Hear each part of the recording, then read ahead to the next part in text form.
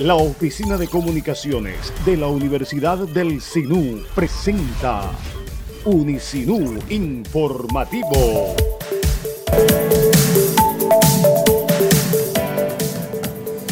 Bueno, muy buenos días, nuevamente en Informativo Unisinu de Radio Unisinu. Buenos días, Ariana Córdoba. Muy buenos días. Feliz Día del Hombre para usted, para Luis Mestra. Gracias. Yo me levanté triste.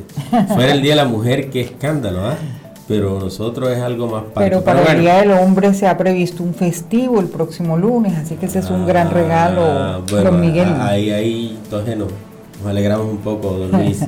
Bueno, para hoy la información sobre nuevos eventos, nuevos acontecimientos que tenemos y hablarles también sobre el gran despliegue de artistas plásticos que se está presentando en la Escuela de Artes y Música Saray Castilla de Bechara. ¿Qué tenemos por ahí en materia de noticias, Ariana? Bueno, Miguel, sabemos que usted tiene muchísima información sobre lo que está ocurriendo en la Escuela de Artes y Música Unisinu, aquí en Montería, pero yo también quiero comentarle que ya comenzaron en Unisinu Extensión Bogotá los niveles de inglés a través de una alianza entre la Universidad del Sinú Elías Bechara Zainún y el Instituto de Idiomas Universal.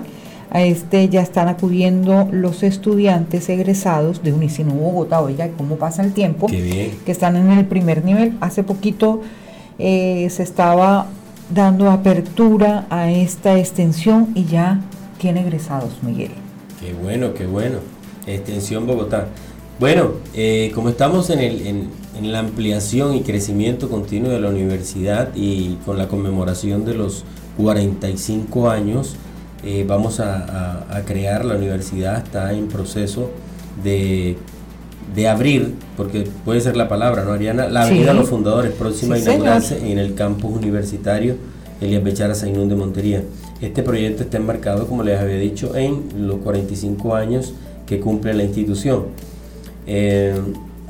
También se desarrolló el sábado, en las horas de la mañana, un reconocimiento de las rutas de evacuación. Hubo un grupo de socorristas haciendo un simulacro con coordinadores de oficina. Se desarrolló todo un plan de evacuación con el seguimiento y las políticas que esto genera. El reconocimiento de las rutas de evacuación con miras a la realización de simulacros en la institución. Brigadistas de la universidad organizaron el desplazamiento del personal del alma mater hacia los puntos de encuentro, que son 3, para que sepan todos, ¿no? El Ágora, la cancha de microfútbol y los alrededores de la cancha nueva. Sí, cualquier señor. corre Luis, a esos 3 puntos hay que dirigirse. Sí, señor. Bueno, tuvieron la asesoría de la ARL Cormena, la desarrollaron 23 brigadistas. En la mañana usted pudo observar cómo la gente corría. Se ve un movimiento inusual. Claro, se prestaron. Bueno, cualquier emergencia que se presente, ya tenemos el conocimiento, las condiciones y la pertinencia para estar atentos, ¿no? Claro, esperemos no se presente, Ariana, esperemos. No, y qué bueno que próximamente, pues este es un ejercicio para la realización del gran simulacro que va a tener lugar este semestre acá en la institución. Perfecto. ¿Qué me dice del curso teórico práctico que tiene SOSEMO? Esos muchachos se mueven, ¿no? Hombre, cómo no, imagínense, todas las semanas ellos están realizando una serie de actividades y en esta oportunidad se trata del 8º curso teórico práctico Órganos de los Sentidos, Otoscopia. Esto va a tener lugar el 21 de marzo, es decir, pasado mañana. Va a ofrecerlo este curso el doctor Julio Zapateiro, un especialista en la materia, y donde va a ofrecerse en la sala de simulación acá del bloque 5º, que es el bloque de Ciencias de la Salud, entre 10:30 de la mañana y 12 del mediodía. Esto lo organiza SOSEMUS, la Universidad del Sinú. También cuentan con el apoyo de CEPET y SCOM.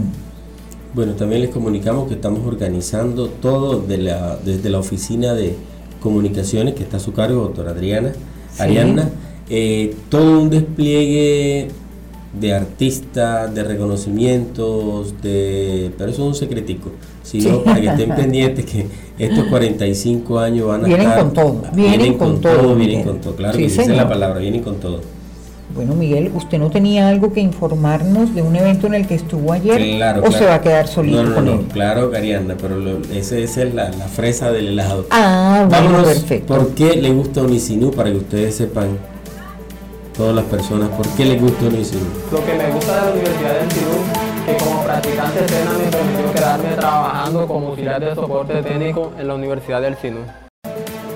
Bueno, Ariana Córdoba y Luis Mestra, les cuento que ayer inició, como teníamos previsto, los espacios. Unisinu abre espacio a los artistas plásticos de Córdoba, exposición colectiva de 16 artistas en la Escuela de Arte y Música Saray Castilla de Bechara. Sí. Las muestras de arte están abiertas desde ayer hasta el 22 de marzo. Pues le cuento que hubo una participación excelente por parte del público, las puestas en escenas, las muestras artísticas tienen un toque mágico.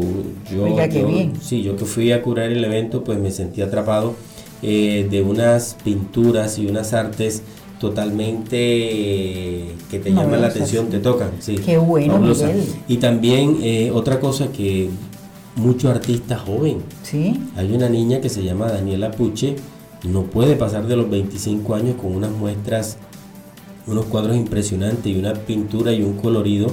Ella dice que destaca en sus obras, no tiene un estilo práctico, ella pinta lo que le venga a la mente, pero lo que sí destaca es bastante color en sus muestras. Escuchemos una entrevista que tengo. Qué bueno, Miguel.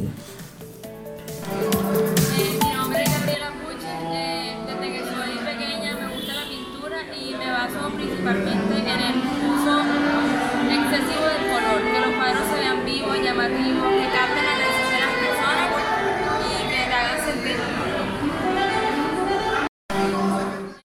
Y está otro artista joven también, Luis Fernando Taboada, del barrio P5, quien su obra se llama Otra Vida.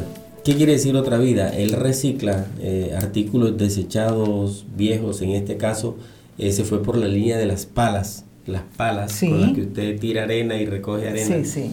Entonces, unas palas deterioradas, viejitas, inclusive hasta comidas por el tiempo y por el uso, y las restableció, les dio vida, las pintó, y es una muestra excelente. Los estamos invitando para que vayan, ¿no? Sí. Y además con las mismas palas le hizo un homenaje al cóndor. Entonces imagínense dos palas que son las alas del cóndor y un pico. Sí, también el pico hecho de con picar, palas. sí, no, un pico. El pico, claro. De picar Oiga, la tierra. Bien. Sí, entonces sí. el pico, la parte plana es la cola y la parte delgada es el pico del excelente. Qué bien, excelente. la creatividad. Entonces, estamos invitando. También tenemos algo que nos aportó Lucho en el día de ayer. Fernando Taboada Espinosa. Mi obra consiste en cosas que sean reutilizadas y se le dan otra vida. Como ustedes pueden observar, las obras son sobre palas que han estado ya en uso y nosotros les damos una vida nueva. La escultura del cóndor es un homenaje al cóndor porque está en vía de extinción. Mi nombre es Luis Fernando Taboada Espinosa. No se pueden perder esta oportunidad. Claro que sí. El arte tiene futuro y en la Escuela de Artes y Música Saray Castilla de Bechara podemos apreciar el futuro del arte en nuestro departamento, Miguel. Entrada libre, ¿no? Es gratis totalmente. Qué bueno, Miguel. Oiga, y yo le tengo otra información también muy importante para el próximo martes. El lunes, recordemos, es festivo por el Día de San José o Día del Hombre, que se lo celebramos a ustedes acá en Colombia con un festivo. Gracias. Pero entonces, lo que va a ser el martes 26 de marzo va a tener lugar aquí en la Universidad del Unisinu Elías Bechara Sainún, en Montería, el foro regional Importancia de las TIC en el acceso a la justicia. Este evento va a tener lugar en el auditorio Unisinu de nuestra institución, aquí en el campus universitario, de 9 a 12 del mediodía, y contará con la presencia de personalidades muy importantes, como la viceministra de Justicia, la doctora Juanita López Patrón, que es cordobesa, y el señor alcalde de Montería, Marco Daniel Pineda García, entre otros invitados, y también, por supuesto, los destacados académicos unisinuanos. Este evento el próximo martes aquí en el Auditorio CENU de Unisinu. Interesante tema, todos los juristas, todos los abogados, importancia de las TIC en el acceso a la justicia. Sí, señor. Hay que estar presente. Hay que estar presente. Obviamente ahí estará Informativo Unisinu y Radio Unisinu también presente. Claro que sí, vamos a hacer el cubrimiento de todo esto. Miguel, ¿sabe por qué se celebra el Día del Hombre en Colombia hoy, 19 de marzo? Bueno, la verdad, nada, me corchó ahí. Pues le cuento que es no en es honor a San ¿no? José. No. Le cuento que San se celebra José por San José Carpintero, el Padre de Jesús, el terrenal. Padre putativo de Jesús y el Padre terrenal. Y en honor a él, pues se celebra también el Día del Hombre. Pero quiero recordarles también a todos que en otros países, por lo general, el Día del Hombre no es el 19 de marzo, sino el 19 de noviembre. Capaz que dentro de poco están adoptando este día acá en Colombia también y vamos a tener dos días del hombre, el 19 de marzo y el 19 de noviembre. Son merecidos. Bueno, sí, señor. Bueno, Ariadna, a todos nuestros oyentes, una vez más, muchas gracias por acompañarnos y recuerde que estaremos mañana a la misma hora. Luis Metras en los controles, Ariadna Córdoba, Miguel Andosilla en la mesa de trabajo. Que tengan un buen día. Feliz día para todos. Feliz Día del Hombre. Me gusta de Unisinu que sus estudiantes han hecho crecer mi negocio. Tengo 10 años de tener este negocio y he podido progresar gracias a Unisinu. Eso me gusta de Unisinu.